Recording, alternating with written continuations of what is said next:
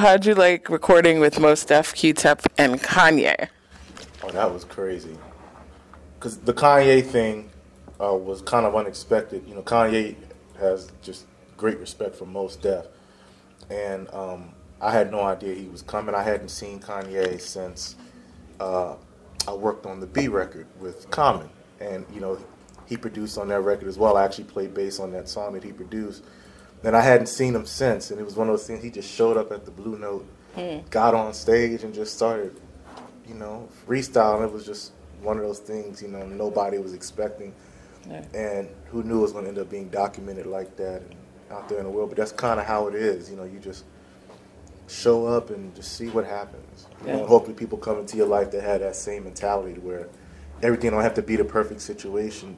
Nobody's expecting everything to be just right. Here's a mic. Let's get on stage, see what happens. Right. That's how he is. You know. And Q-Tip?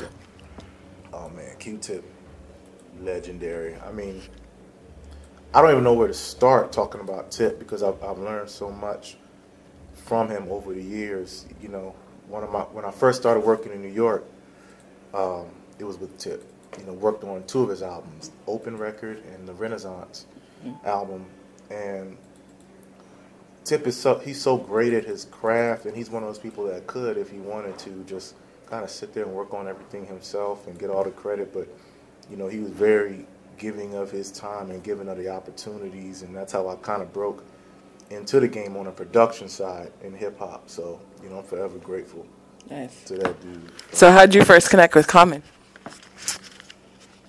You know, the funniest thing with Common, I'm from Philly. I'm a Philly boy. And Common and Erica and a lot of people were coming to Philly at that time while I was in college to record music with the Soul Aquarians.